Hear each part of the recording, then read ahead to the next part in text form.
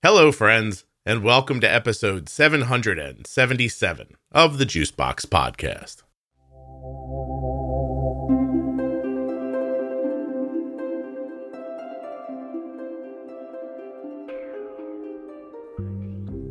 On this episode of the Juicebox Podcast, I'm going to be speaking with Chelsea. She has anxiety, ADHD, depression, and type 1 diabetes. She also has my heart as perhaps one of my most favorite episodes in recent history. While you're listening, please remember that nothing you hear on the Juicebox Podcast should be considered advice, medical or otherwise. Always consult a physician before making any changes to your healthcare plan or becoming bold with insulin. If you have type 1 diabetes or are the caregiver of someone with type 1 diabetes and you're a U.S. resident, please go to t1dexchange.org/juicebox. Join the registry. Complete the survey. That's it. You've helped yourself. You've helped people with type 1 diabetes, and you've supported the Juicebox Podcast. Just by doing that, join the registry, complete the survey. Takes you fewer than 10 minutes. t1dexchange.org/juicebox.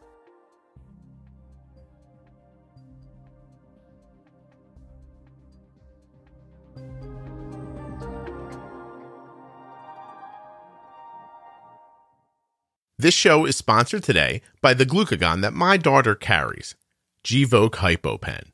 Find out more at gvokeglucagon.com/juicebox. I began taking AG1 by Athletic Greens because I found myself needing some nutritional support, a little insurance for a diet that might not be perfect. I tried a couple of other green drinks, but they tasted terrible. But not AG1. AG1 goes down super smooth. Every morning, I take my water, I take my scoop of AG1, shake them up in a bottle. The bottle came with it, by the way. And the next thing you know, it's right down. Easy peasy, as they say. athleticgreens.com/juicebox. Go check it out. Okay. Just because I want to make sure I'm recording your voice. Can you give me any 4 words randomly put together? Any 4 words randomly put together. Perfect. Does that work? Excellent. Absolutely excellent. We're recording now, so you're being recorded. Don't say something stupid because shoot. If it's too stupid, I'm going to leave it in the episode. Oh, no. It's going to be the whole episode, something stupid. You think so? Is this a concern of yours today, Chelsea? I'm okay with however it turns out. What are you using for a microphone, may I ask? A headset. Do you have the a lot of rustling? And your breathing is being picked up. Do you have an ability to move the microphone a little bit or turn down? Yeah, how's that? Is that better? I don't know. You haven't breathed heavy yet. Maybe that's too heavy. That's better, actually. How's that? Is that better? It was actually good. When you laughed before, it sounded like a windstorm instead of a laugh. Oh, so. Yeah, that's not good. Perfect, just like that. All right, I'm going to drink my tea. Hold on. And then I'm going to tell you that in a moment, unless you have any questions, you can introduce yourself any way you want to be known. Mostly what that means is you don't need to feel any pressure to use your last name. If people in your life come up, feel free to say my doctor, my boyfriend, my husband, my wife, like that kind of stuff. You don't have to say your mom's name. Things like that. If it gets geographical for reasons, I mean, I can't imagine why it would, but then again, you might say something that makes me think that you're from a certain part of the world, and then I might ask. Okay. I'm a pretty open book, so, I'm just saying it's unlikely, but more people are going to hear this than you think. And I like the whole world. It's going to be a bit of a thing. Have you ever heard me talk about when Cake Pop showed up at my house? Yes, that's so weird. I don't want you to get Cake Pops. That's what I'm saying. But delicious. Well, if you got these specific Cake Pops, it would be okay. Whoever that person is, please send me Cake Pops. There you go. Figure out who Chelsea is and send her Cake Pops. Well, I'll tell you what, if Cake Pops show up at your house 4 months from now, please let me know, because I'm going to assume the podcast is much more powerful than I think it is. And have you ever found the mysterious Cake Pop person? Spoke to her by message over Facebook. Oh, good. She was lovely. Owns a company that makes Cake Pops. Felt very strongly that the podcast had helped her child. Wanted to do something nice. Oh, there you go. Yes. While I was talking to her, I said, "Do you see how creepy this is?" And she said, "Well, now that you're pointing it out, yes, I do." It's just running a podcast like the weirdest thing. I feel like it breaks social norms in so many ways. Yeah. So I would tell you that, I mean, you don't start one thinking it's going to get popular. You know what I mean? Like you hope, but you don't plan for it. Some of the oddest stuff that's ever happened to me is being recognized in an airport by my face across an airport. Being recognized on a public transportation thing by my voice. That is weird. That was very strange. But mostly it's just lovely. Like most people are really genuinely great. Even the kind of kooky ones are still lovely. They're just a little kooky. That's all. Everyone's a little kooky. Right? And some people are just less careful about hiding it, I tend to think. So I agree. Yeah. And other than that, it's if it disappeared, I would miss it because I'm sure everyone feels this way, but I am a person who feels like I have things to say. And when I don't say them, I get kind of like inward and then I think about them too much. And that doesn't help. That doesn't help anybody but me. It's not good for anybody either. do you know, since we're talking about this, Chelsea, we'll start eventually about the diabetes, but let's just keep going for a second. This is now part of the podcast. I hope you understand. Oh, cool. Yeah. So I remembered this morning, I was thinking about freedom this morning as I was making this tea so I could talk to you as people do. And and I was thinking about how there are a lot of conversations in the world right now about, you can't limit people's voice, even if you find what they're saying distasteful, because eventually someone's going to limit your voice. It's a pretty basic idea about freedom, right? And I hear it being talked about now as if it's a new idea. And I think I've thought this my whole life. Like, why does it suddenly seem like this is a thing we just realized? And I recognize it's because of media, right? Because people need things to talk about on their stuff.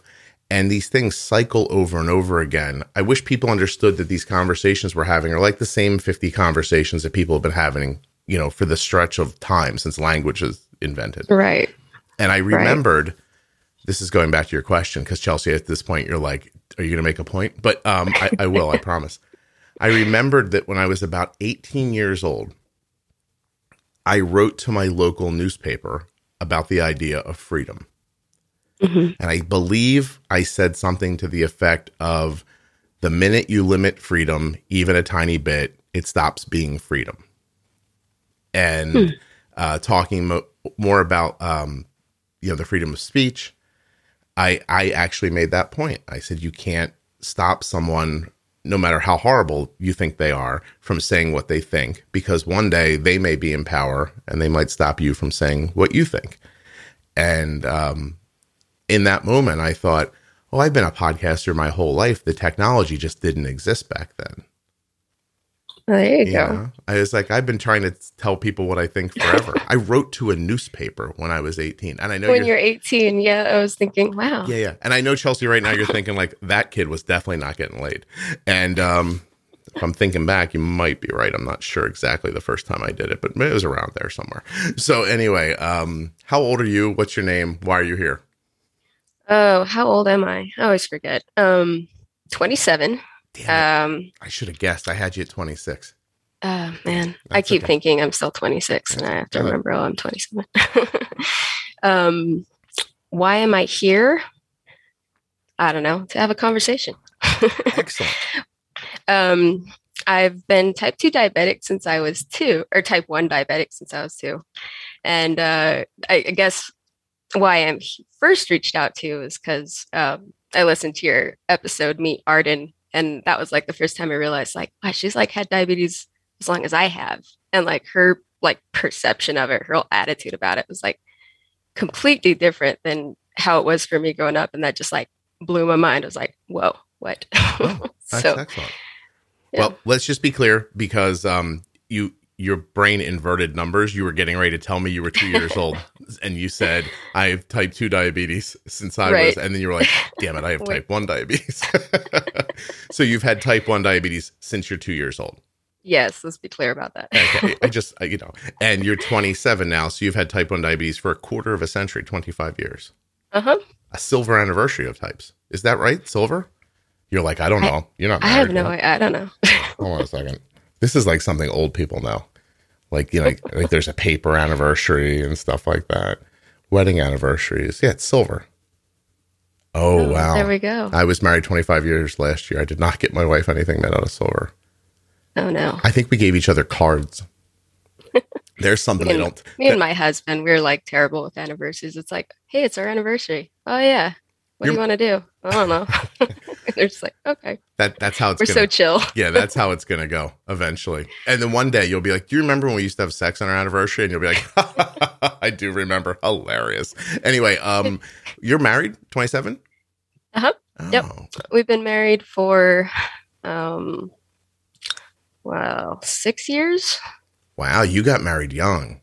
I did. That's how old my wife was when I tricked her into marrying me. How did that happen, Chelsea? Tell me about that. So we met in high school, and we just got to know each other, started dating, and then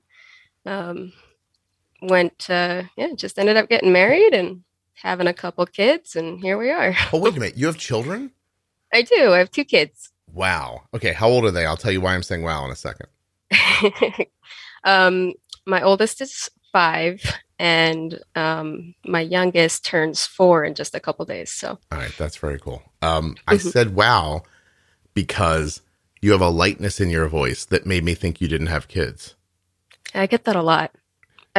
I don't know if I should be concerned about that. Is it possible you're not paying any attention to those kids? It's like, am I not mature enough for to be a mom? Because your giggle is lighthearted, right? And do you know that about yourself? I do now. Okay, like when you giggle, it's lighthearted. It makes you sound young, and even your voice is young. You're not tired. Are you? Oh, I'm tired. You're tired, but I'm glad it doesn't sound tired. Are you on the smack or something? What's going on, Chelsea? How are you so up? What's happening? Actually, that would be a downer, right? I know very little about drugs. I don't know anything about drugs, okay. So I think I should have said, "Are you on the cocaine?" But I don't think you are. I don't think I've ever heard anybody call it the smack. Is that? We just call it heroin now. We're all just so evolved. Is that what we do? I have no idea. Right. I used to watch television in the 70s, Chelsea, and it's smack. Okay. Okay. I'm going to go around saying that now, and people are going to be like, what the heck? I believe monkey. What era are you from? Exactly. Yeah. I think monkey on your back would be the 80s, maybe. That's so long, though. It takes forever to say. To say it? Well, listen. I didn't make these things up, Chelsea. I'm just repeating them 30 years after they were in style. Okay. Anyway, I bet you later you'll think, how in the hell did we talk about heroin in the first 10 minutes of my podcast? Immediately following talking about my kids. So like, that's like an interesting jump. Oh yeah. I tried, I did something the other day. I was doing one of the management episodes, and I somehow transitioned from Arden into people having sex somehow. I might have been making an ad for Omnipod, actually, now that I'm thinking about it. And I might have been saying like you have to try to understand, I have a very limited amount of time to say what I want to say, right?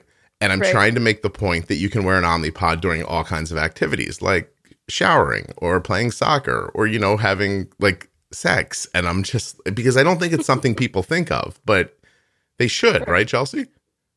Yeah, I don't know. That's something I thought about when taking a pump. So exactly.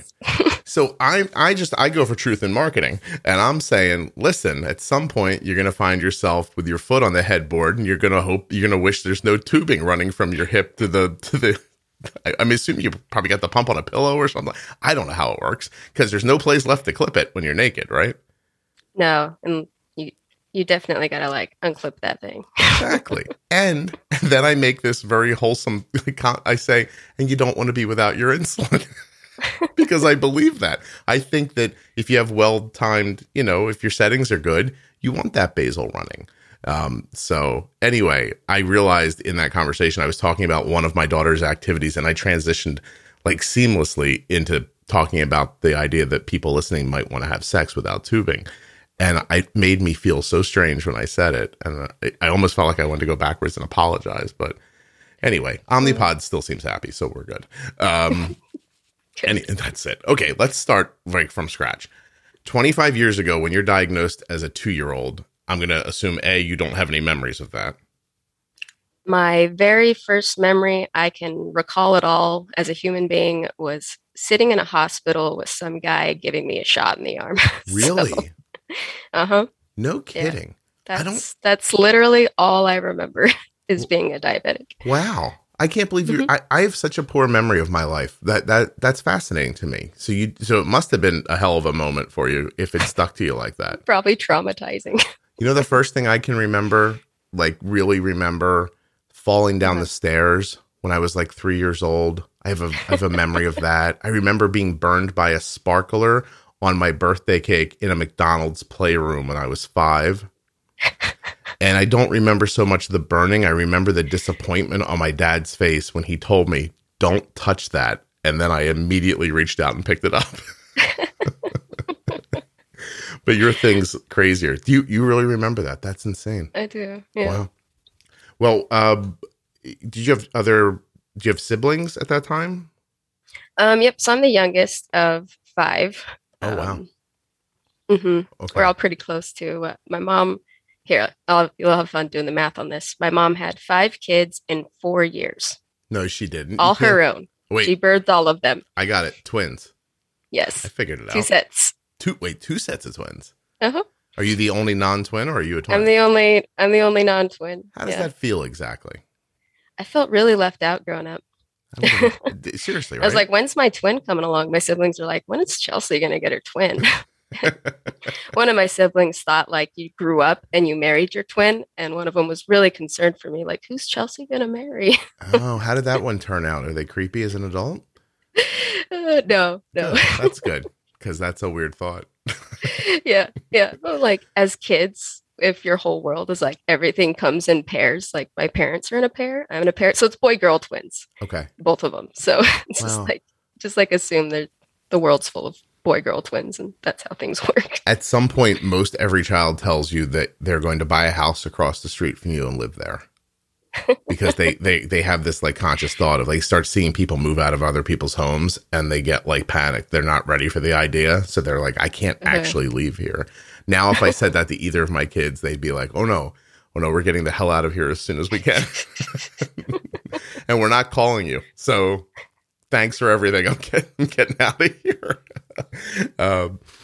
Wow. Okay. So regular and MPH, right? I believe so. Yeah. It was the cloudy stuff. Yeah. I remember at one point I was on like pig insulin too. Yeah, that's interesting. You were back just far enough for animal insulin as well. Yeah. And then your mom managed most of it, or your parents together did it? Definitely my mom. I can't remember my dad being involved a whole lot, except for when it came time to like lecturing about not doing it. So, Jim, come over here and yell at Chelsea for not taking her insulin. Yeah, exactly. like Leave It to Beaver, which is not something you understand at all either. I've watched Leave It to Beaver. Can you imagine that they named the kid Beaver? Like, seriously. They must have hated that kid. Well, Chelsea, was that not a euphemism for vagina, like in the 50s? I have no idea. I know you don't know, but I don't know either. We'll find out later together. We'll keep that for later. We'll look up when that euphemism. That's what Google's for. Yeah, popped into the into the stratosphere. Because I mean, it was only there weren't that many TV shows. Right. You know what I'm saying, right? Right. So it's a weird idea to put the word vagina in one of the titles. is what I'm getting at. back then when they depicted married couples having 2 different beds. So yeah, they probably did. Don't you think? That seems, I mean, I don't know. Maybe you'd sleep better that way.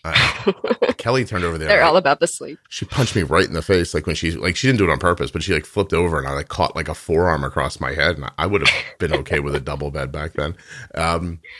Okay. So when do you start taking care of yourself? Like actually taking care of myself, or like taking upon the responsibility Let to me take care of re-ask my myself. question. When did your parents get tired of taking care of your diabetes and decide they didn't care what happened to you, but this was on you now? I don't think they ever got tired of it. Like my mom was always really helpful. She tried to always like figure out the best thing for me, and she was really great. And she tried to encourage me to like do it for myself, because she valued that. I think she saw the value in that. Mhm. And so um, About I how old do you think, think? let me think. I remember in elementary school, my older siblings would come in and give me shots for lunch. And that stopped about, I think, when I was in uh, second, third grade. I was doing my own shots for like lunchtime and stuff. So, um, They put your brothers and sisters in charge of giving you your insulin? yeah, because like there wasn't like a school nurse or anything. Um, I mean, I think there was one for like the entire district. So it's not like it was practical to like, I don't know, always have a nurse there for when Chelsea has to go to lunch. But um, so yeah, and my siblings, like they'd already been around it for so many years because I had it so young. Like they're familiar with it. And Mhm. um, Well, that's a good idea, actually. It's good division of power and resources, honestly. yeah, Yeah, yeah. put them in charge of something. I Um, remember one time my brother was about to give me my shot.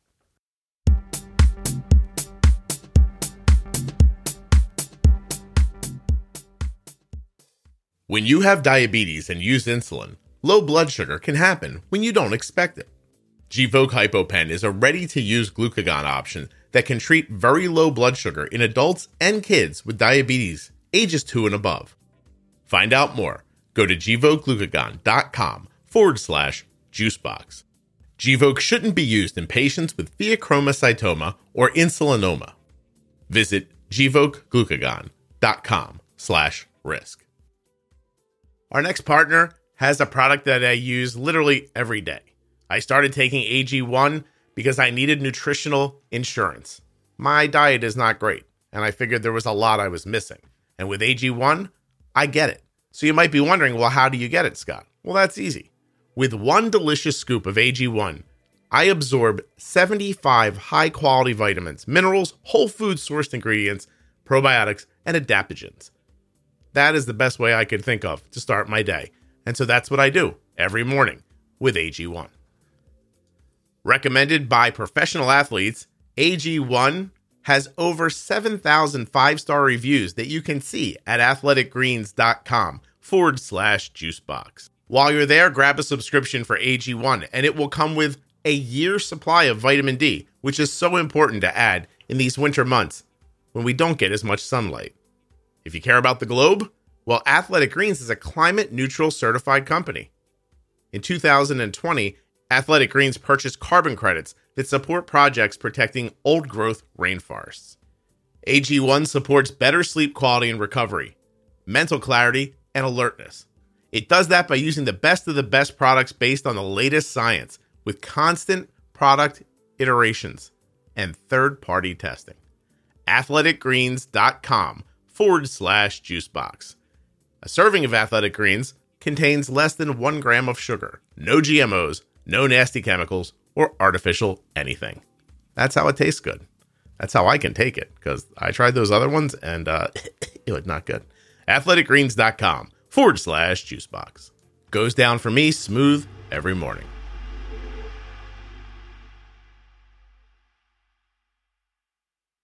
Thanks as always for listening to the ads and supporting the sponsors. Before we get back to Chelsea, I'd like to share something with you. The episodes are recorded 6 months in advance of you hearing them. So this is going to go up on October 24th, 2022, and it was recorded like 6 months ago.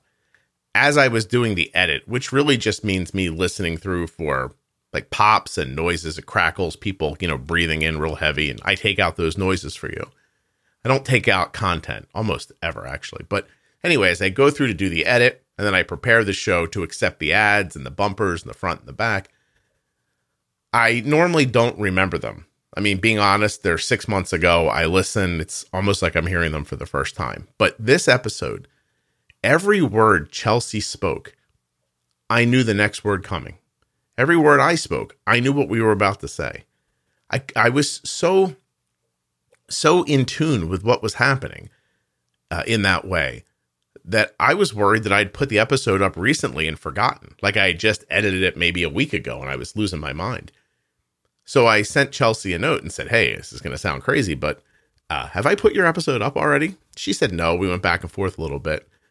And at the end of our back and forth, and I don't think she'd mind me sharing this with you, she said, I wanted to thank you for impacting my life for the better. I am in a better place because of the podcast. Your advice, along with hearing the perspectives of other diabetics and parents of diabetics, has been very eye-opening and impactful to me. So thank you. So when you're listening now to the rest of Chelsea's story, just know things have gotten better for her. And that is really cool. All right, now I'm going to get you back. And we'll hear the rest of Chelsea's story. Was about to give him my shot, and he dropped the needle, and it like stabbed into his pants. But luckily, it didn't like break the skin. And I'm assuming you just pulled it out and used it? Yep. Yeah. Just stick it right back in where it's supposed to go. So how was all of this? Did it impact your relationship with your parents, or how did growing up with I mean, when you look back on growing up with type 1, like what's the overarching memory you have of it? Struggle, I think. Feeling like really alone with it. Like feeling like nobody really understands like the psychological component of it.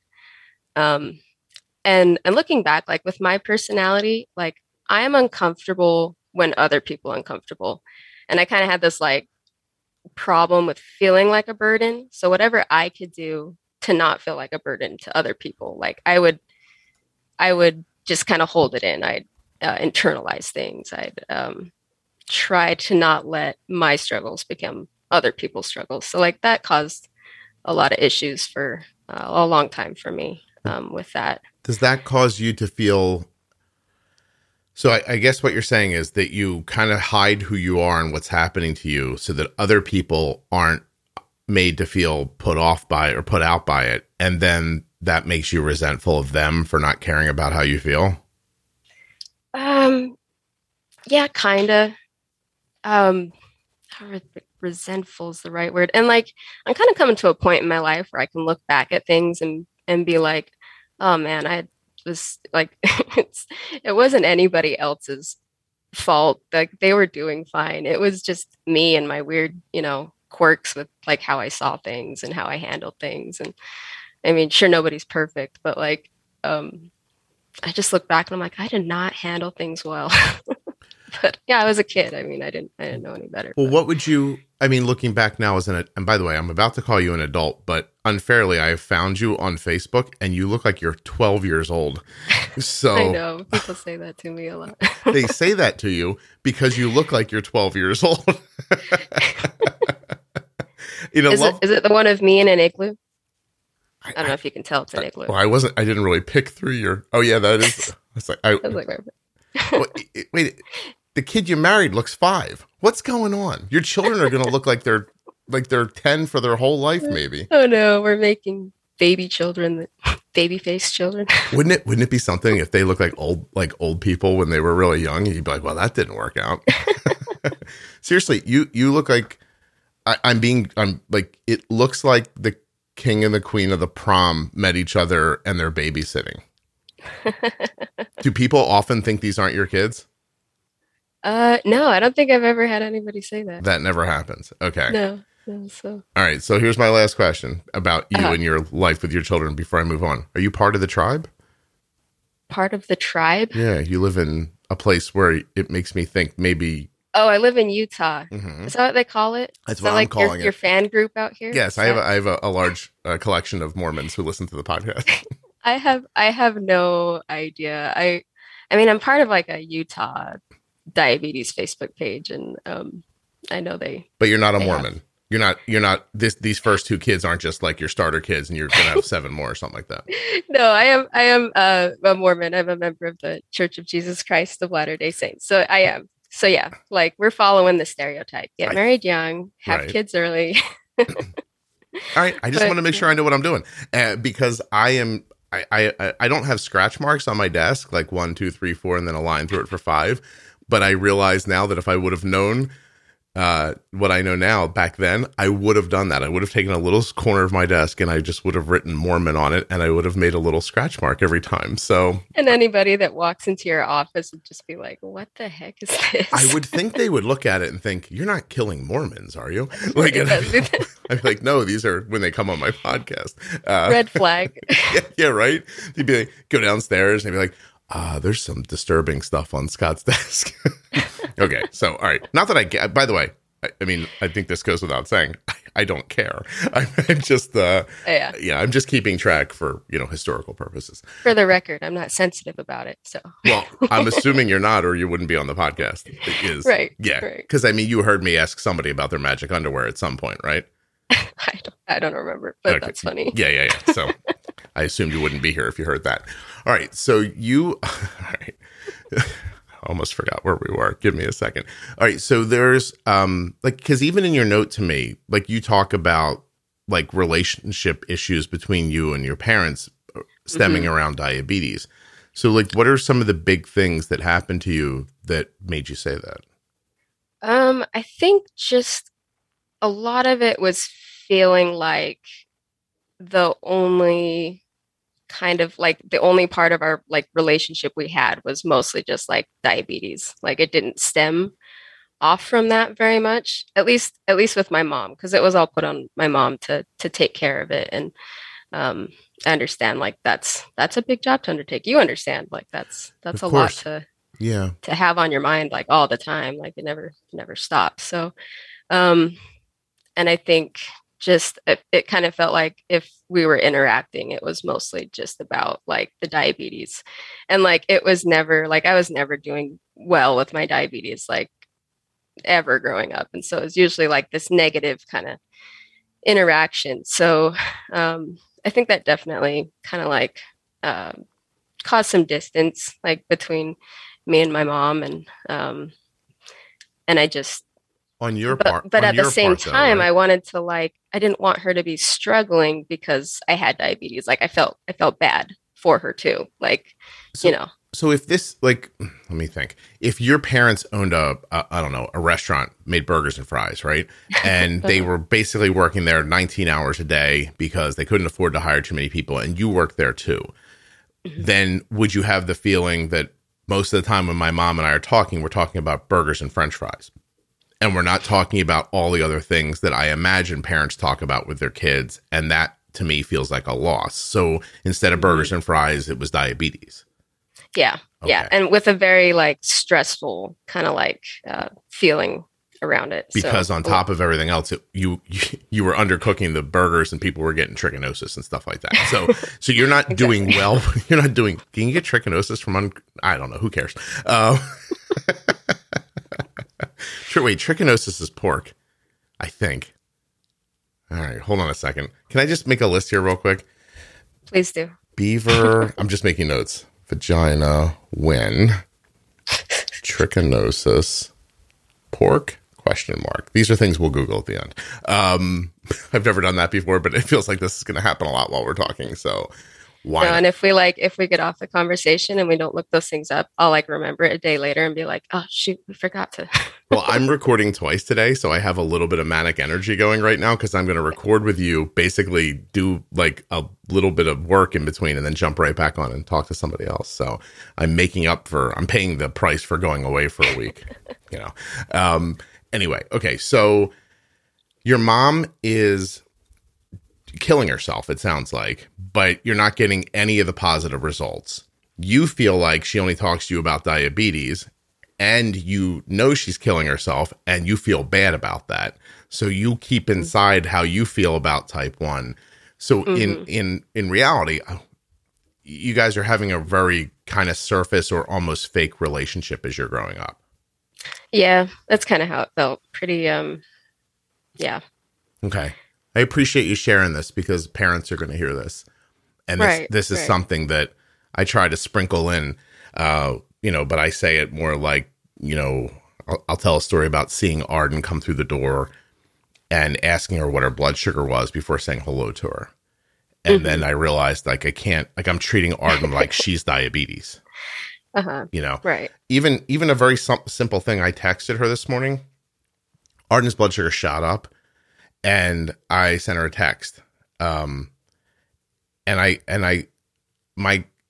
My first thought was like, I'm just texting, right? Like it's an informal way of talking. And I wanted to say, what did you eat? And what I would have meant by that was, hey, what food is pushing your blood sugar up now? Maybe you need help with this, that kind of thing. Mm-hmm. But I realized that saying, what did you eat sounds accusatory. Right. Right. Right. And not meant by that way by me. Like I wasn't like, I never acted in high school, Chelsea, but I wasn't saying like, what did you eat? I was just be like, what happened? So I stopped myself. Right. I stopped myself and I wrote, what did you have? Right. And then she said, this is funny. She goes, 2 hash browns. And then she said, I don't know what was in those mofos. And I said, drink some water, please. Then I said, the school buys food. This is really processed stuff. There's probably not even any potatoes in it. Who knows what it is? Yeah, oh man, school food. Right. It's the stuff your parents are serving at this pretend restaurant I gave them, probably. Exactly. Just trying to maximize profits. That's all, Chelsea. Capitalism's not all bad, but sometimes people suffer. They don't get potatoes in their hash browns. Anyway, so like that little idea of just not making it about the diabetes, like finding a way to ask the question without it seeming like I'm putting something on you or making a judgment. But the problem is that diabetes is so omnipresent. It's that you can't always stop and be that thoughtful about it. Or you get busy or you're tired. So you just say like, what'd you eat? And then on the other end is Chelsea going, it's not my fault. I'm trying. Like, you know what I mean? Like that kind of thing. Right. Right. I'm so nervous having this conversation with you, Chelsea. Really? You're nervous? I'm supposed to be the one that's nervous. Well, 3 days ago, I interviewed a lovely person. And in the middle of the interview, we were really digging kind of into the psyche of how she grew up with type 1. And I think we uncovered things that she maybe didn't realize about her life. And then like a day later, she sent me a lovely email and asked me not to let anybody hear the podcast episode, but I have no trouble with. I deleted it immediately. But I realized when it was over, like I sometimes these conversations get into like therapy and then. Oh, I've already had these conversations. So you're good. Oh, good. Who did you, so did you hash it out with your mom at some point? And I didn't say hash because of the hash browns, but maybe I did. The fake hash browns. Yeah, we've talked about a lot of this, and we've like I've been trying to like kind of mend my association with like how I feel about diabetes and my mom, and like making that a positive thing. Like I can go to my mom and talk about diabetes and stuff, and not and not feel like I'm having gonna have an anxiety attack or something, So it's been a few years to kind of overcome like my past demons, Was she shocked to hear how you felt? It was hard for her to hear. Yeah. She's the kind of person that has a hard time dealing with guilt. She feels guilty about things that she absolutely doesn't need to. And she's an amazing person, but she has a hard time believing so. So I think with her personality being that way and my personality being, just very concerned about how the other people think, I think that just kind of caused a lot of our problems and this distance between us. So can I good. Yeah. I'm sorry. I was going to ask you, do you think that you care about what other people think, or do you think you're protecting yourself from feeling guilty? Protecting myself from feeling guilty? Yeah. Like if you never make anybody feel uncomfortable, then you won't have to feel bad about having done it. No, I'm just I don't feel guilty. I mean, like I have regret about, maybe I could have done better if I had this, I could have done better at that. But I really am the kind of person where if somebody else feels uncomfortable, I am extremely uncomfortable. So Okay. I don't know what that is, but When you said don't know. when you said you have regret, I was like, maybe she'll tell a story about shooting an unarmed man in a convenience store just to feel what it was like to take a life. But then you didn't go that direction, so it's fine. That's good. Yeah. I mean, if I did, I wouldn't tell you about it because I assume. I really do assume that you wouldn't jump on a podcast about diabetes and admit to murdering somebody for no reason. But it's interesting. So you felt like that your whole life, protective of how other people feel.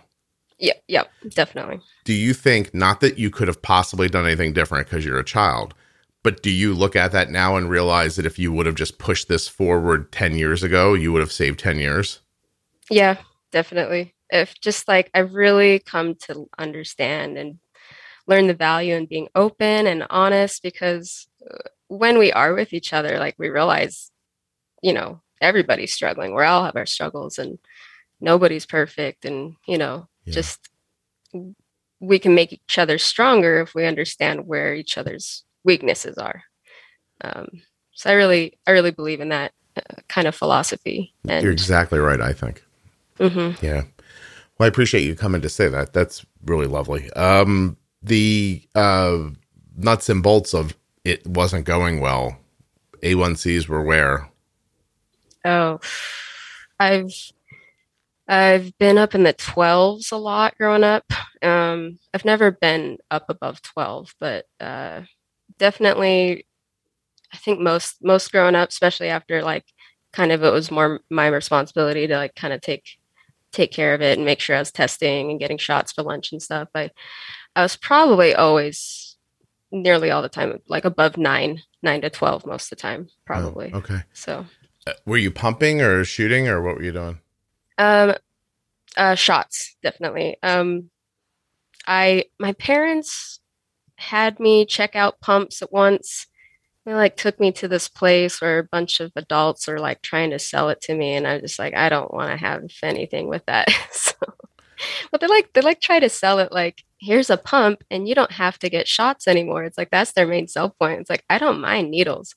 Listen, guys, I've been doing this since I was 2. This is all I know. I've been conditioned to not be bothered by needles. Like, It's like they didn't try to sell it another other way. Like, hey, this is like you don't have to think about it as much, or like kind of.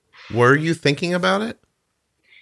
Oh yes, I constantly, and it's like I struggle with anxiety and depression. And looking back, like I realized I was seriously struggling with it as a kid. Okay. And so my approach to diabetes for the longest time was like, this causes me so much anxiety that I would just avoid it. I couldn't think about it because it was too painful, like emotionally. So I, and then my parents and doctors would be like, why aren't you taking care of it? And they're like, and I'd just be like, I don't know. I forget. I just put it off as being like forgetful. Yeah. So like, nope. I'm actually thinking about it like all the time. Right. It's interesting, isn't it? It takes up more of your thoughts and your life to ignore it than it does to take care of it. Exactly. Yeah. Yeah. So, by the way, a lot of things work that way. Yeah. Yeah. And coming to understand that. Yeah. Well, look at you. And you're still young and you look like you're 12. So you've got a lot of time. That's good. Yeah. That's when good. did you, it's good. When did you turn a corner? Or have you not? Are you sitting here with an A1C right now and you just having a realization? My last A1C was a 7.3. Good for you. Working, and before that, I think it was like 11.4. So, wow. And yeah. So it kind of turned a corner when I got married, and my husband realized how dysfunctional I was. And he got me to open up and talk about it. I was like, I was the most closed book person you could ever imagine. It's like he would have these long conversations trying to like understand why I was so troubled by whatever it was. And like, I couldn't even identify it. I'd like buried it so deep. It's like, I don't know what's troubling me, but I'm shaking, I'm crying. And I can't even like make words come out of my mouth. I just like am seriously troubled by it. But that's just from like bottling it up for my entire life, you know, up to that point, and not ever vocalizing out loud how I feel about it to somebody. And so he got excuse me. You're fine. So he got me to open up and talk about it, and I started kind of working through things, and just saying things out loud kind of helped me. It helps you process things and move past them. And then it's like, once I kind of got past those past demons, what I call them, like,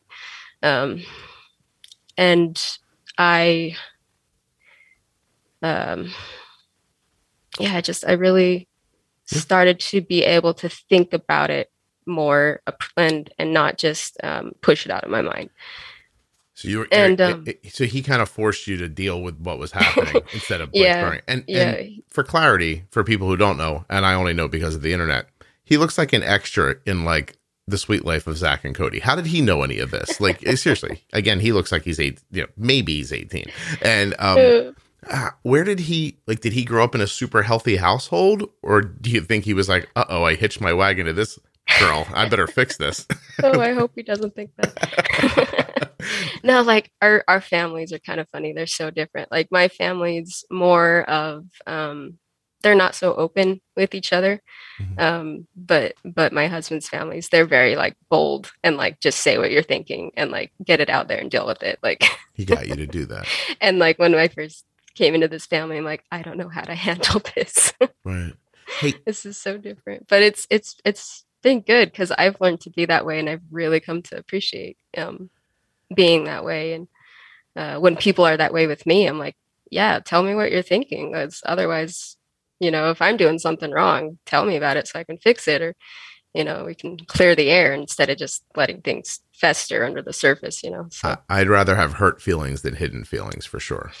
Yes, I've definitely. I've done both in my life, and it's not productive to not say what you're thinking. It's really harmful to you. Mm-hmm. Okay, wait. So did you have babies with real elevated A1Cs? No. How did you work that out? Before I got married, I tried really hard to get my blood sugars in range. I think I got them down into like the 7s. Mm-hmm. And I didn't have a pump. I didn't have a CGM or anything. So I was just like, it was just the sheer will to not be an out of control diabetic going into this new relationship. Like, I gotta be better,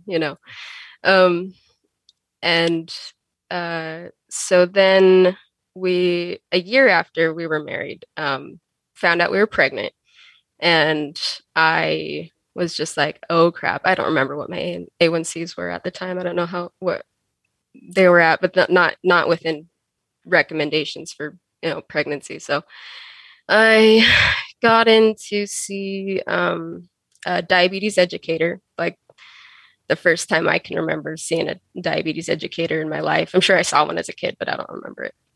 And if they were diabetes educators, they're super patronizing, and I don't like them. So anyway, I saw this new diabetes educator. Her name was Eileen DeLue, and she's just like the most amazing person. And even before I met her, she gave me a phone call, just like a pre-visit, kind of get to know you. And she told me, like, she's like in her 50s and she has 5 kids and they're all healthy. And she basically just like has lived this life that I was worried I wouldn't be able to have someday. And I was just like in tears on this like simple phone call.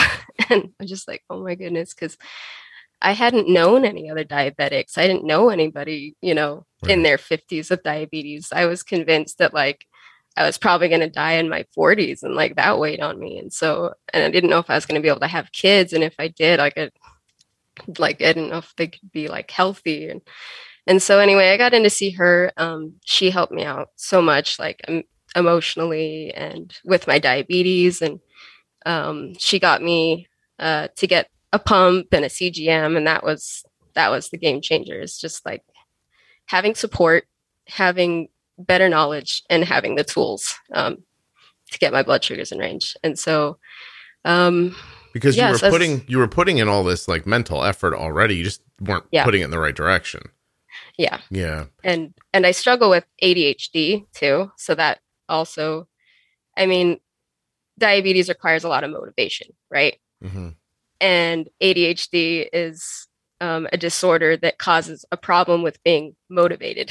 So it's really so many things, so many struggles that come with ADHD completely go against what you need to do for diabetes. So like they're really hard to have together. And I didn't know I was ADHD until I wasn't diagnosed, I think, until this past year. So understanding that part of it too has really helped me out a lot. But how did you get your diagnosis?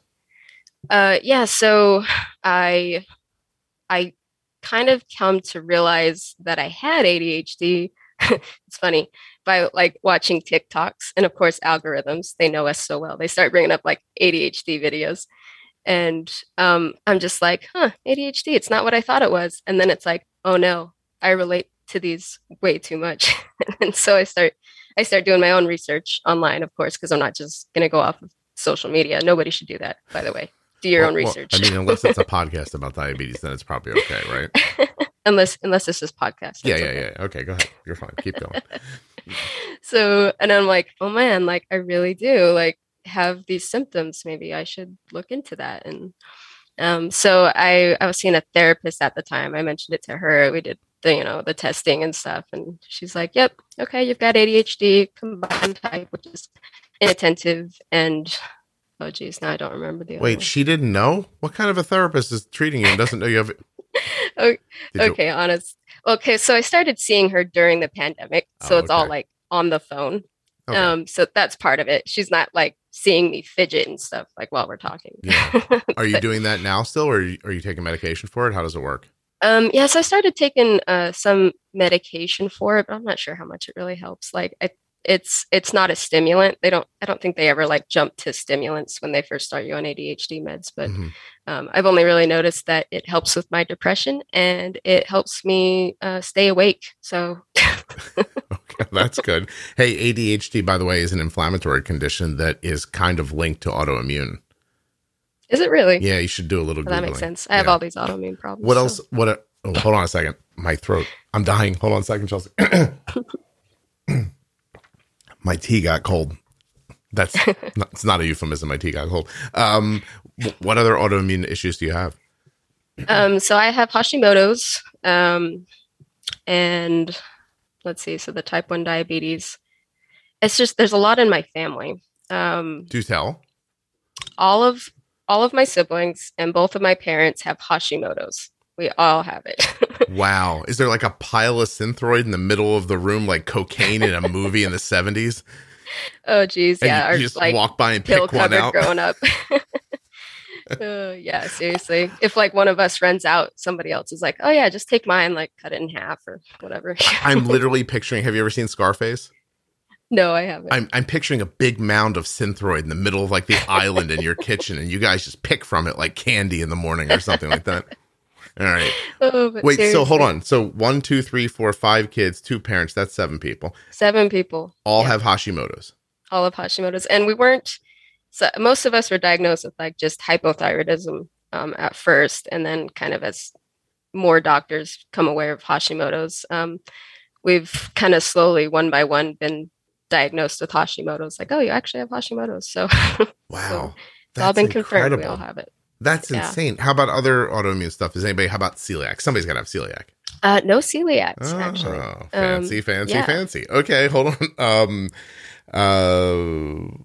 I don't know. Well, depression even I think of as inflammatory. I don't know. Like, I'm not a doctor, but how many people I have to talk to who have autoimmune diseases who talk about like being bipolar or depressed or something like that before you start paying attention. You know what I mean? It's like, what do you do for that? You just like take a bunch of ibuprofen every day and you're good. I don't believe that you understand inflammation correctly. Probably not. Yeah, that's not. Can you imagine if ibuprofen was the answer to all of our problems and we just hadn't figured it out yet? Cure depression and all these problems. Make your type 1 go away. Take an ibuprofen. Yeah. By the way, eventually, I don't think it's good for your something else. Like you can't, your liver or something. I mean, again, Chelsea, I barely got out of high school, so I'm not sure. But all right. So you also experienced anemia. Yep, anemia, which I still haven't figured out. I'm like always anemic, but the doctors are like, just take some more iron. And I'm like, is it normal? Like, Scott, is it normal to be taking iron every day of your life to not be anemic? So I mean, I know I'm a woman and I have a period and stuff, and like, there's that. But couple things. You're not taking it next to your thyroid medication, right? no, I take it apart from each other. Good girl. Them. Did you like the thyroid series that I did? I did. I really did. I tried to convince my family to listen to it. But they're not big podcasters. I'm still working on them. Maybe being on a podcast, they'll start listening. Yeah. If they're listening right now, I did a wonderful little series about thyroid. Just go listen to it. I mean, it would maybe take them 2 hours in total, right? They were like 20-minute episodes. Yeah. Don't be lazy. I shared info with them from it. I'm like, yeah, it's like really interesting. Learn some things. So here's what I'm going to tell you. Are you just taking like an iron tablet from the grocery store? Yes. Okay. I want you to change to a different iron tablet or a different method. Okay. So you can either use something. I'm going to look it up for you. I think it's called Vitron C. It is. It comes in a box. It's orange. It looks like the sun. So I like the way you say orange. Yes, it's l'orange. And and it says it's called Vitron C. So it's iron plus vitamin C. The vitamin C helps your body absorb the iron. Right. Now that's how my So they just like put them together? It's magic, Chelsea. That is magic. I'll tell you. Yeah. Less steps, the better for me. That's how my son does it. Okay. My son, who, by the way, has Hashimoto's and is related to somebody who has type 1 diabetes. The way I do it is I'm a fan of, I'm going to say the name of the vitamin company I like out loud. And if you people cause me a problem and I can't get my vitamins, I'm going to be pissed. Okay. But I use a company called Thorne, Thorne. Okay. All right. I buy their iron and then I buy their, hold on a second. Hey, Thorne, buy an ad. Wait a second. Don't just take this for free.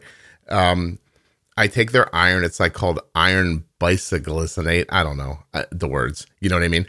And then I pair it with their ascorbic acid.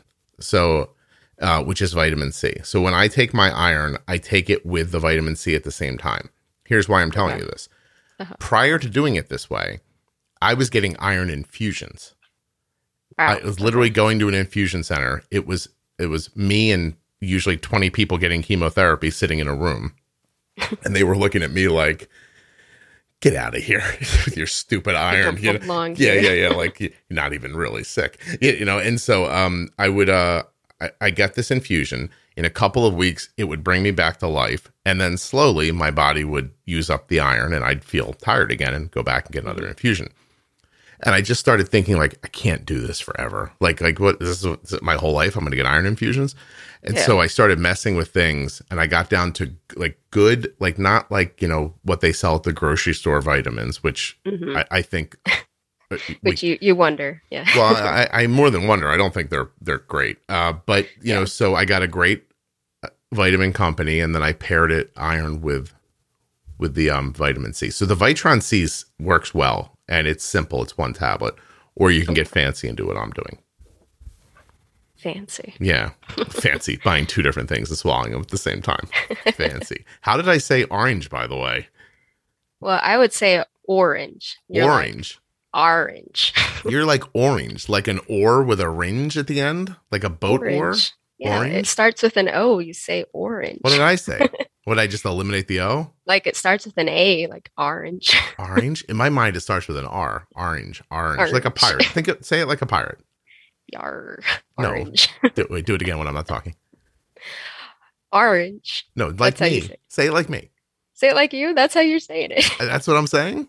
That's what it sounds like to me. Be more of a pirate this time. They start with the yar. Orange. Have you ever seen a pirate? No, I've never seen a pirate. You never saw Johnny Depp pretend to be a pirate, pretending to be Keith Richards in that movie? Do you know who Keith Richards is? No. Oh my goodness, Chelsea. Okay. Do you know who Johnny Depp is? Yes, I know who Johnny Depp is. Because he was because they said he hit his wife, or because you've seen a movie he's in? Because of the Pirates movies, yeah, of course. All right, so then you just go R. It's R, real deep. Like, I'll do it, then you do it. Orange. Do it like that. Orange. You almost can't do it. I can't. It's beyond me. That's because you can speak English.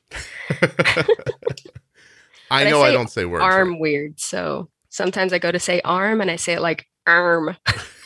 And it comes out, and every time I'm like, what the heck was that? I couldn't think of how to spell win the other day. I'm like, win. W. It just left my head for a second. I was like, oh my God. Yeah, WHEN. Couldn't come up with it to save my life. So, all right. So, wait a minute. There was something you didn't say. There was something you said that I wanted to get more clarification about. Oh, sorry. Speaking of ADHD, as I jump around this conversation. You sure you don't have ADHD? Listen, if I do, it makes a lovely and entertaining podcast, so you should just live with it, okay? Yes, it does. Oh, you think, is anybody going to be mad? No, I hope not. Oh, gosh. Do you think people are mad at me? I don't know. You reach a lot of people. Someone's bound to be mad at you. Yeah, part of the way you have to do this stuff is you have to realize that not everybody's going to like you, and it can't matter. Oh, yeah. It's a big part of doing this, actually. That's my approach to life, I think it's pretty healthy, actually. But yeah. I just wanted to hear, like, you had symptoms of ADHD that you didn't recognize right away. I wanted to know what the symptoms were. Yeah. So, like, it's like obvious things that I didn't really connect the dots until like later. But like I've always been fidgety. That's like the stereotypical ADHD thing. Like in classes, I'm always like bouncing my feet or tapping my fingers or something. But it's the and my train of thought leaves. While you're talking, I'm bouncing my leg. Do you think I'm in trouble? Yes.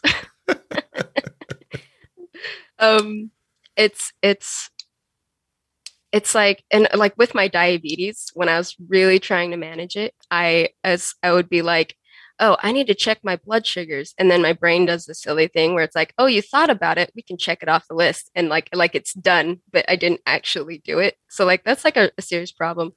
Having a CGM is like crucial to me having a good A1C. Keeps you focused. My ADHD will not let me take care of myself how I need to. So, okay. Yep, and yeah. Wait, you just said something that made me think of something. What the hell did you say? Right before the CGM thing, you said, checking something off a list before it actually happened. Uh-huh. That's a social media problem too. So yeah, scrolling and liking tricks your brain into believing you've completed a task. Oh, interesting. So you feel like you could sit on your sofa, scroll, tap, tap, scroll, tap, tap your whole life. And at the end of a day where you've accomplished nothing, you'd feel like an accomplished person. That's dangerous, by the way. That is dangerous. Yeah. Anybody listening, don't do that. We need people to invent things and come up with like energy alternatives and different ways of teaching children, not feeling good about like, oh yeah, I was able to double tap all my friends' pictures today. By the way, why do you people not look at them? You just tap them. I'm talking to kids now. You know what I mean? That's a good question. I don't know. I feel like I'm getting beyond. I'm getting old enough where I look back at kids and I'm like, I don't understand you. Little bastards. It's a weird feeling. Yeah. I feel like I'm getting. Not too long ago, you were one of those annoying little people. I was. Oh, geez. When do your kids turn into that? I know. What do you think it'll be then? Like, what'll social media look like in 20 years? Oh, I don't know. Is the world even going to be here in 20 years? 100%. Don't worry. I feel like the world's just, gone to hell in a handbasket. So you think it's worse right now than when, let's say, let's think of something like egregious. Oh, when Genghis Khan was marching across the world, raping and pillaging. You think it's worse now? No. Right. I mean, nuclear weapons is scarier than, whatever Genghis Khan had, but you make a valid point. Bring around the mental instability of whatever he had going on and give him a bigger, more detrimental weapon. Give him a pew-pew machine that he can shoot from a computer. Exactly. Yeah. All right. So you're making a valid point. I think I think it'll be okay. Okay. Yeah. That's reassuring. And I'm 50, so I mean, I got to get knee surgery. You don't have to be here that much longer. I found out yesterday I have to get knee surgery. Oh, have you been hearing me bitch about my knees for like the last 6 months? So I haven't paid attention. All right. Well, the doctor's like, oh, it'll be quick. 15 minutes. Just fix it up real quick. And I was like, all right. He's like, 2 days on crutches, you'll be fine. And all I could think when he said that, like I should have heard like, oh, only 2 days on crutches. I thought, what am I going to do with those crutches when I'm done with them? They're going to sit in the house and make a mess. That's why like you try to find somebody that already has crutches and then borrow them. What if I went out into the world, kicked someone in the leg and then handed them the crutches and walked away? There you go. And I said, I'm recycling. And then I just left. Or you'd be like my dad, who had crutches from like who knows when for whatever reason, holds on to them for years. And then when your daughter breaks her foot or whatever, like I did, gives you these old crutches to use. And he was probably thrilled, right? He's like, finally, holding on to these crutches is coming together for me. Yeah. Yep. I don't have to go out and buy crutches. I'm telling you right now. Like foam is breaking and the rubber thing on the bottom's coming off. The foam, it's all crackly up under your armpits, you mean? Yep. Yeah. You have to like tie rags around it so like it doesn't rub you raw. I am either going to ask for a cane, because that I figure I could use one day again, or I'm going to hop home, just lay in bed for 2 days and then get up, because I really don't want to like my biggest concern about knee surgery is what to do with the crutches when I'm finished. You're odd. Oh my God. I'm like, I don't want to waste them. Like, you have no idea how wasteful that feels to me. Yeah. No, that's valid. All right. But I am odd. All right. I have 2 more things to ask you about. Let's see. I'm looking at your note here. What do you mean you were re-diagnosed with type 1 diabetes at 10 years old? Oh, did I put that in there? Oh, it's like one of my favorite stories. My favorite doctor visits. So like we're in the office and they do the labs and stuff, right? And then they leave and you're just sitting in the office. This doctor comes back. He wasn't even like my main doctor. I think he's like some guy in training or something. And he just looks like he's just having the worst day. And he has my mom go out in the hallway with him. So now I'm just sitting in this room by myself, like, oh my gosh, I'm getting diagnosed with something terminal. This is it. My head's going to fall off finally. Yeah. Exactly. They come back in and my mom's just kind of smiling and they're like, you have type 1 diabetes. And I'm like, oh, thanks. How did you miss that on the chart? What happened that made the doctor say that? I have no idea. My theory is that he was just being hazed and they're like, hey, this family can handle this little prank. So, hey, let's tell this guy that they have to tell this kid. One time in the pediatrician's type 1 diabetes. One time in Arden's pediatrician's office, she had to give urine for something. And we were sitting out in the hall waiting for, I don't know, I think she was going to get an injection of something later, like a vaccine or something. So we were kind of waiting. And the nurse opens the door to where like the urinalysis were done. Mm-hmm. And she is like flop sweat, in a panic, wide eyed. And in a second, I figured out what happened. I put my hands up because she's looking around for a doctor, like furiously. I put my hands up and I was like, hey. And she looked at me. I went, we already know she has diabetes. And you should have seen the stress come out of her. Like, I think she thought she diagnosed a kid with type 1. Oh, yeah. My God. I can't imagine what that would be like. She was in a panic. It was really something else. So, like, you could see her face relaxed, her eyes stopped bugging out, her shoulders dropped down. And then she didn't know what to say. And I was like, it's okay. It's okay. Are you okay? And she's like, yeah. I'm like, I appreciate you caring so much. And then she sort of went back into her room. All right. So you asked a question in your little intake form and you said something that made me think that you have an opinion about diabetes coaching. And I wondered what it was because you weren't clear. Oh, yeah. Like health coaching. I think back when I sent that, I was really interested in the idea. And I think there can be like a lot of value to that.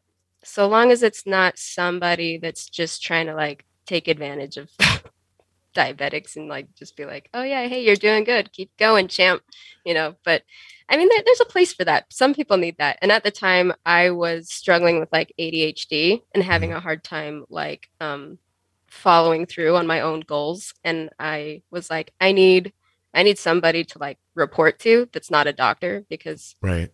I'm trying not to hate all doctors still, but Well, does the podcast help you at all, or no? yeah, it does. It's like with the podcast, the information's great. And it's just, I think even more valuable than that is just like the attitude. It's like how to perceive diabetes it doesn't have to be so serious. Like, I feel like doctors are just so clinical, so serious about it. They put the fear in you, and then and then that's how you're supposed to feel about it. Afraid. Exactly. Yeah. And that's how I was all growing up, afraid. So I'll get back to the coaching thing in a second. But so when you heard Arden talking, you did it make you like jealous or angry or hopeful? None of the above. Okay. I think I was just like awestruck, kind of like I didn't think anybody diagnosed as young as I was and as young as she was could not have all the struggles like I was having, like mental struggles and stuff like that. And I was just like, she's so like casual about it, and it's just this thing, like it's normal, and for me it was just like ruining my life, and I just hated it and I wanted to avoid it. I didn't want to have it. I just abhorred it, and so it's just so Yeah, I don't want to be reductive and just say it's attitude, but but I don't think that Arden's core experience with diabetes is different than yours. Like, she doesn't want to have it. She's not excited to pre-bolus, like that kind of stuff. Exactly. It is a burden, et cetera, et cetera. I just think that I don't know. I think it's how now you're in a different situation, right? Because you have the ADHD and you had depression. Do you still have depression, do you think? So I'm taking medication for that, that helps. Okay.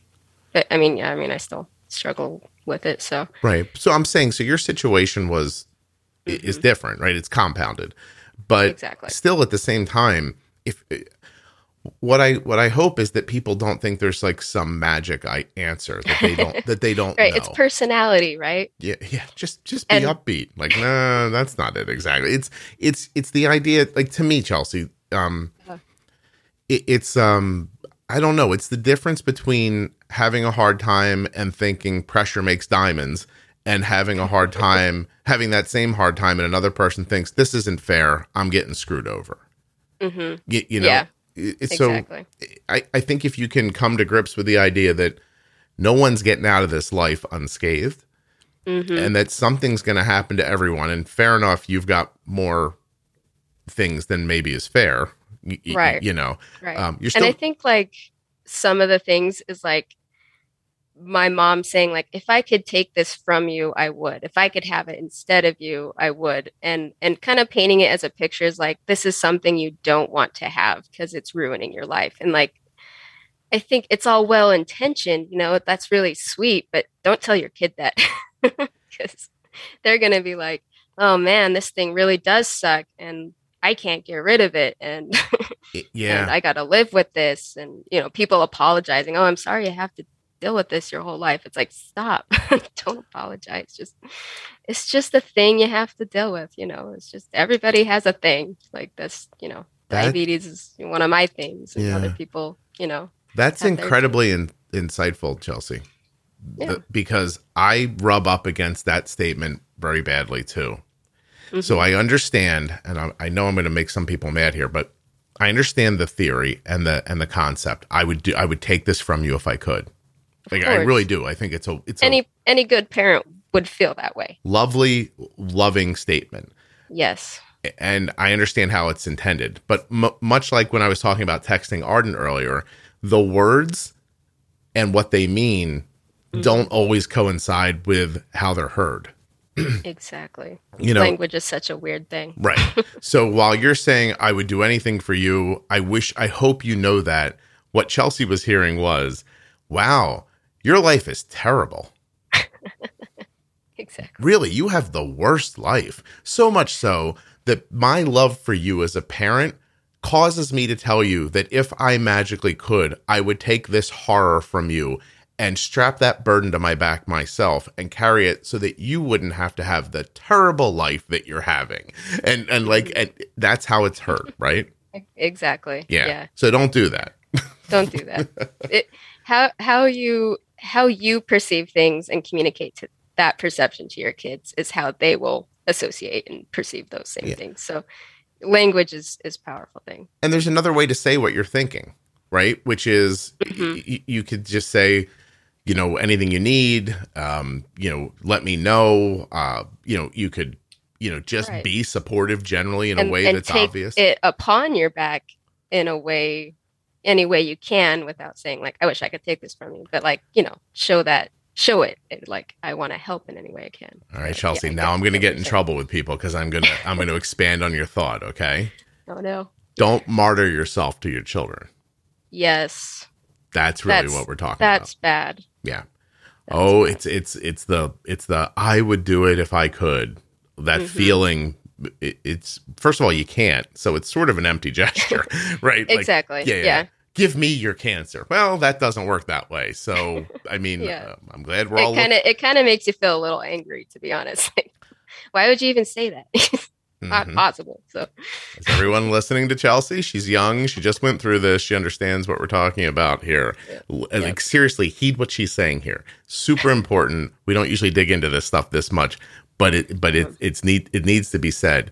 Empty gestures are not comforting. They, you know who they comfort? The person making them. The person saying it. Yeah. I know I would. When people talk about like, if I saw somebody being mugged, do you know what I would do? And I'm like, yeah, I know what I would do. I would run away. I would say, oh, wow, thank God I'm not being mugged. let me get out of here. I think that's what most people do. Self-preservation is pretty strong inside of people. But when we talk about it and we philosophize about it, we're like, well, what I would do is I'd jump in there, hit him in the head. And no, you wouldn't. Just stop. There's the ideal us and then like the practical us, exactly. The survival us. So, what do you do for a living? Are you like raising the kids, or are you like, do you have a little job? What are you doing? So I was just a stay-at-home mom. Oh man, people are going to be like, she said just. Yeah. I don't mean it that way. All right, say. Calm down, people. I was a stay-at-home mom. My husband's going to school to get his degree. I've been staying home with the kids. I had to drop out of college for a time to do that. So as he's finishing up his degree, his last year of his bachelor's, I went back to work and I have like the most boring job. I process bills, utility bills. Bill comes up on the screen. I type it into a computer. Hey, is it paying your bills? Is it paying your bills? It's paying, yeah. Well, that's perfect. For the most part. I mean, I'm on Medicaid and that, so it helps pay some of the bills. Can always sell one of those kids if you have to. Babies go for a premium. Oh, sad. Yeah, just don't tell anybody you have autoimmune disorder, or the price might go down a little bit. Oh, seriously? Yeah. As you're handing them to them, go, hey, listen, this kid's almost assuredly going to have Hashimoto's, just so you know. It's like that concept when I'm filling out like my donor. Do you want to donate, on your driver's license? You want to be a donor? I'm like, sure, but I don't know if you're going to want any of it. My shit's pretty busted. So. Right. Like, I don't know what kind of damage has been done there. So, if someone needs like a skin transplant, that's probably well, okay. You do look very young, Chelsea. I mean, I was a lifeguard for 7 years, so maybe they don't even want that. I don't believe there's water where you grew up, is there? Actually, Utah has a lot of marshes, surprisingly. Are people swimming in them? Oh, no. They stink like heck. Okay. I lived close by the Great Salt Lake is where I grew up. And when the wind's blowing just right, it stinks like heck. It's awful. I'm going to go back to your thing about coaching. Right. And we're going to end on that. It's going to be a big, beautiful finish. You ready? Oh, okay. I have a different perspective because of the podcast. The podcast, it's interesting. I had a long conversation with somebody about this yesterday. So coaching can be a derogatory term to some people. You know, some people have like real degrees and they're like, I'm not a coach just because I find my people on Instagram. You know what I mean? That kind of feeling. Uh-huh. My feeling about it is this. If you're helping somebody, I think that's wonderful. If you are taking a unfair amount of money from them to help them, I have trouble with that. Now, not enough trouble to like raise up an army and come get you, but enough trouble that Scott's coming for you. Yeah, exactly. Pitchforks and stuff like that. But enough trouble that I wouldn't let you on my podcast to tell people about your coaching business. Yeah. Right. And I think like it's not very regulated either. Like anybody can go out and be like, I'm a health coach, you know, and like have no experience or any idea how to actually do that well. So right. You really like got to do your research and find somebody who can do it. A little bit, this might be a little high-minded, but I found a way to get this information to people without taking money from them, and I still support myself. Yeah. And I think that's the way to do it. And I hired a health coach for a time, and she was very nice, very helpful, and she charged a very fair price. And even at the end of like this first 3-month whatever thing I agreed to, she's like, you can just pay what you can from here on out. It's like, if you want to pay me $10 for a session, that's great. You know, she really wanted to help people and not, you know, break the bank. You know, she doesn't want to wring people dry. Just yeah. So you got to find people like that. You know, people like you, people that really want to help, and obviously, like if you're putting all that time into it, you got to be compensated in some little way. Because, yeah. I believe that. People got to live. 100%. Like if you think I feel bad about putting ads on this podcast, you're wrong. I worked 67 hours on this podcast last week. So yes. I have kids and children, and they have to eat and stay warm and all that stuff too. Mm-hmm. Like I'm okay with all that. It makes me uncomfortable to learn that someone took thousands of dollars from somebody to basically tell them to pre-bolus their meals. You know what I mean? Like I'll tell you to pre-bolus your meal for free. How's that sound? And there was another person I did a consultation with. I don't want to say. No, don't say anybody's name. No. But just the amount of money she was asking was ridiculous. And I feel like if you're a type 1 diabetic, you know the costs of being a type 1 diabetic, and to ask that much money from somebody who's already mentioned they're like poor as heck and is just like desperate for help, you know, and you're just like, okay, yeah, but this much money, you know, it feels predatory, right? It does. Yeah. It does. It's like, do you really get it? You know, and if apparently not, you know, I don't want to work with you. Well, where I end up feeling badly is that I'm certain there are people out there who fit the bill, who do a nice job for people at a reasonable cost, and that it would be something really valuable for people. I'm so inundated by those people. I don't have the time or I mean, there's no mechanism here. Like I'm the organization, you know what I mean? So I don't have the time to learn about everybody. I'm going to tell you probably a dozen to 15 people a year who like, I wrote a book about diabetes. I want to come on your show. I don't have time to read all your books to make sure that that's something I want to share with people. That you want to promote, right? Yeah. That's a big responsibility on your part. Listen, if I'm telling 5 friends about it, whatever, if they don't like the damn book, it doesn't matter. When I say it on this podcast, the possibility that I'm swaying untold numbers of people towards something that might not be valuable, I can't take that risk. And I don't have a mechanism in place to make sure. So when you come to me and say, I want to come on and talk about my coaching, it's just a no. You might be the best person in the world. I don't have time to find that out. Exactly. So it's, and everybody's out. It seems like everybody's out to get something. So, well, the people who listen to this show, to me, are friends. And they're people that I feel a responsibility to, even though I don't know them. And to somebody coming in from the outside, they would see the show or even the Facebook group, which, by the way, has like 22,000 people in it. Some people, bad actors, see you as a commodity, not as a person. And I'm the gatekeeper between those bad people and you. And Thank you. Well, you're welcome, but it's not a job I really want. So the way I handle it is I don't answer anybody's email. But some But like people, that says a lot about your character. You're not just taking money to whoever, offers it to you to take advantage of a bunch of, vulnerable I've people. turned down some So, stuff. Don't worry. And by the way, some of them don't even want, like, they're not like, oh, I want an ad. They're like, you please just give me, it's not even please. It's, I want access to your audience. And I'm like, no, like it's not happening. So, oh, geez. I just got a text from Arden that just popped up in front of me that made me laugh. A couple of months ago, she goes, hey, I think my guidance counselor is pregnant. And I went, why don't you ask her? And she goes, I don't want to say. And I'm like, Arden, she's a super skinny lady. Like if you think she's pregnant, you could just say, hey, congratulations. She goes, no, what if she's not pregnant? I'm like, okay. So it just, I won't say the woman's name, obviously, but I just got a text that says the person's last name. And then it says, is deaf prego. So anyway. I like how she just texts you these things. I just out of nowhere. Like, we have not spoken today except by about diabetes like 4 hours ago. And she's like, this person's deaf prego. Okay, ready? Before we go, Chelsea.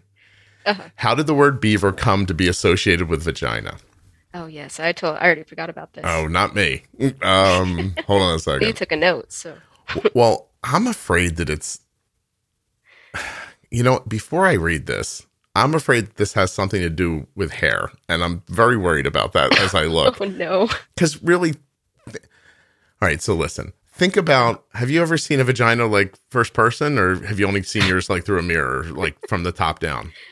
I mean, there was this video we watched in health class. Okay, of all right. A baby being born. All right, there you go. So think about right before the baby came out, and then think about like looking in the face of a beaver.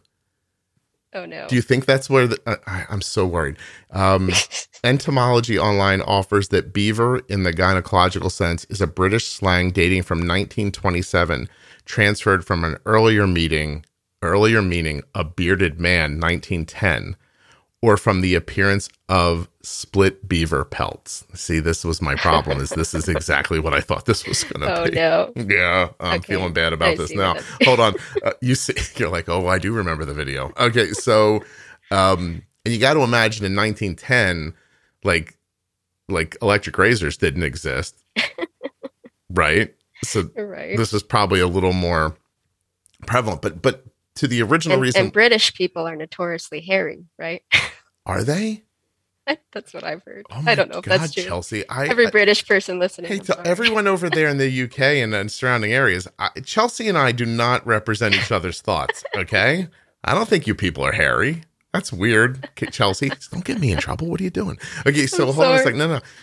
Now, let me, a lot of people listen to this in England, right? Yeah, It's like I love all of you. It's like my third largest market. Like, please be careful. To be fair, I wish I didn't live, I wish I lived somewhere than America. I don't like being known as an American. All right. So, Chelsea, we've gotten off the path here, but here's why. Do you remember why we were looking about this?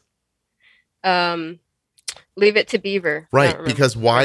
And so here's our answer, is that as early as 1920, this was a euphemism for a vagina. So what I'm saying is why in 1950 would you use it in the title of a television show? I don't know. That seems. Who was the weirdo that decided? Don't think I'm not. Don't think I am not right now Googling "Leave It to Beaver" creator. Hold on a second. We're calling this guy out. Okay. Yeah. All right. Hold on a second here. He's probably dead. But. Oh, he's way dead. There's no way. Joe Connolly. Oh my God, is he alive? Oh no, this is from 2003. In 2003, there's an article here that says Joe Connolly, 85, a creator of Leave It to Beaver. So Joe, dirty man. I know you're long gone now, unless he's lived, and there's no way Joe's alive still, right? He was 85 in 2003, so 13. That was 20 years ago. He'd be 104 right now. I'm right about that. All right, let's assume Joe Connolly's dead. That's a faith. All right. Well, I hope he's resting peacefully, pervert. I mean, come on. You see what I'm saying? Right. All right. And trichinosis. Sorry. Trichinosis, also known as, I can't say that. Whatever. Trichinosis is a parasite disease caused by roundworms. During the initial infection, invasion of the intestine can result in diarrhea, abdominal pain, and vomiting. From undercooked meats. Not Oh, there you go. not specifically pork. I was right. So my fake family hamburger shop very well could have been giving people trichinosis. They gave you a high A1C, so maybe they... Good to know. I'm sorry. I have one last question. So your A1C jumps around a lot. Have you found stability that you've been able to hold on to over time, or are you still working on that? Yeah. So like since listening to the podcast and just kind of like implementing those little things and like this new attitude, like I can keep my blood sugars like really steady. And I'm kind of realizing it. Part of it is like I had the skills. I just had other problems. I had anxiety, depression, ADHD getting in the way of me doing really well at diabetes. I wouldn't say diabetes is my biggest struggle. I'd say having diabetes with all of those other things is not fair. But yeah, well, I think that's very insightful, and I'm glad that you found some. I'm glad you found it. It sounds like your husband really helped. Honestly, yeah, he's the linchpin to this, right? Yeah. You want to know his name? It's funny. I mean, sure, why not? It's Adam Lambert. And he's not the one you're thinking of. I know he's not. That man is the lead singer for Queen, is he not? I don't know. I know he was on American Idol. Chelsea, the amount of things you don't know are fascinating to me. Is it really? It's your age, that's all. Like you don't have like depth of content. Okay, I'm not knowledgeable about a lot of things in the world around me. I do a lot of thinking about behavior and stuff. Okay. All right, that's fine. Yeah, Adam Lambert was a contestant on American Idol. And he is now the front man for Queen, I believe, and has been for quite some time. Oh, well, hey, there you go. That's all. Good for him, right? Yes. Like I give a crap about Adam Lambert. Yeah. Right. People. Well, what are we going to call this episode? I don't know. This is my episode. I would call it Chelsea is adorable, but I think that people would find that to be reductive, so I'm not doing that. I think most people say Chelsea is a dork. So really? Yeah. I'm looking at your picture, Chelsea. You're adorable. So, oh, thank you. You seem like a lovely person. Because I look like I'm 12. I don't know. No, I don't know. Like it's so interesting. Like there's a smile on your face that would never tell me that all the things you just discussed with me exist in your life. Yeah. I'm kind of surprised myself. Does your reality not match how you feel about yourself? I mean, there was a point where like I would try to come off as a happy person and then like, go home at night and cry myself to sleep. But I think like really though, like that's my personality. I'm like a happy-go-lucky kind of person and go with the flow, don't get too serious about things. But then like that's who I am. But then I also struggle with anxiety, depression. And like it's kind of interesting that to know that I can separate those two. Yeah. So, and let's not forget, you don't want, like, very desperately, you don't want to make other people feel badly. Yeah. So interesting. That was definitely a part of it. All right. Now I worry less about that. So good. Are you seeing a therapist still? No, because I kind of stopped valuing my therapist when I was talking about all these things like diabetes related that caused me, causing me some serious sadness. And she's like, I'm talking about, I don't know if I'm going to live past my 40s and I could have all these problems and I don't want to die and make my husband a widower. And she says, like, could all of those things really happen? And then I have to confirm to her that, yeah, they could. Like, oh, great. So you'd like to That's try not helpful. Yeah.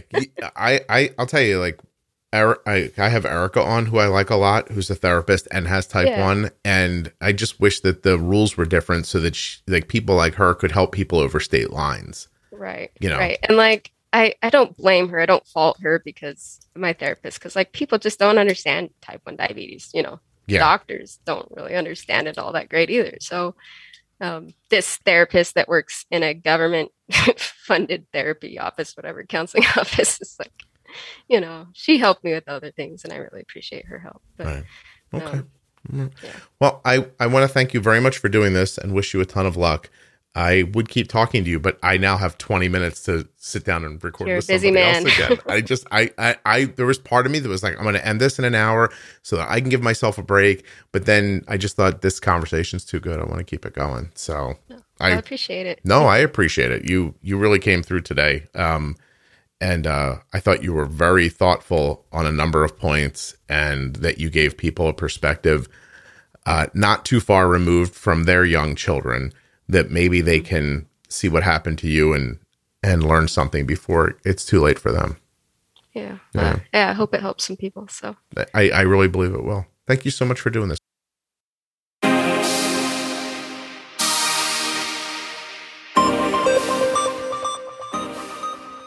A huge thank you to one of today's sponsors, Gvoke Glucagon.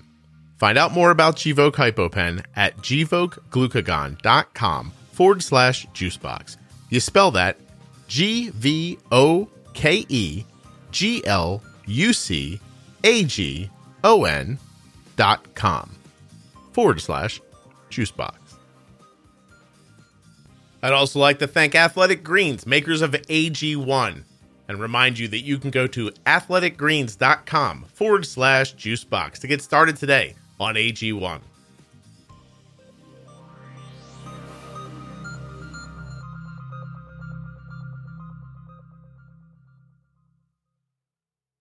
I don't know if you can tell from my voice, but I'm sick, so I'm not going to say too much here at the end. If you're looking for the Diabetes Pro Tip series, they start at episode 210.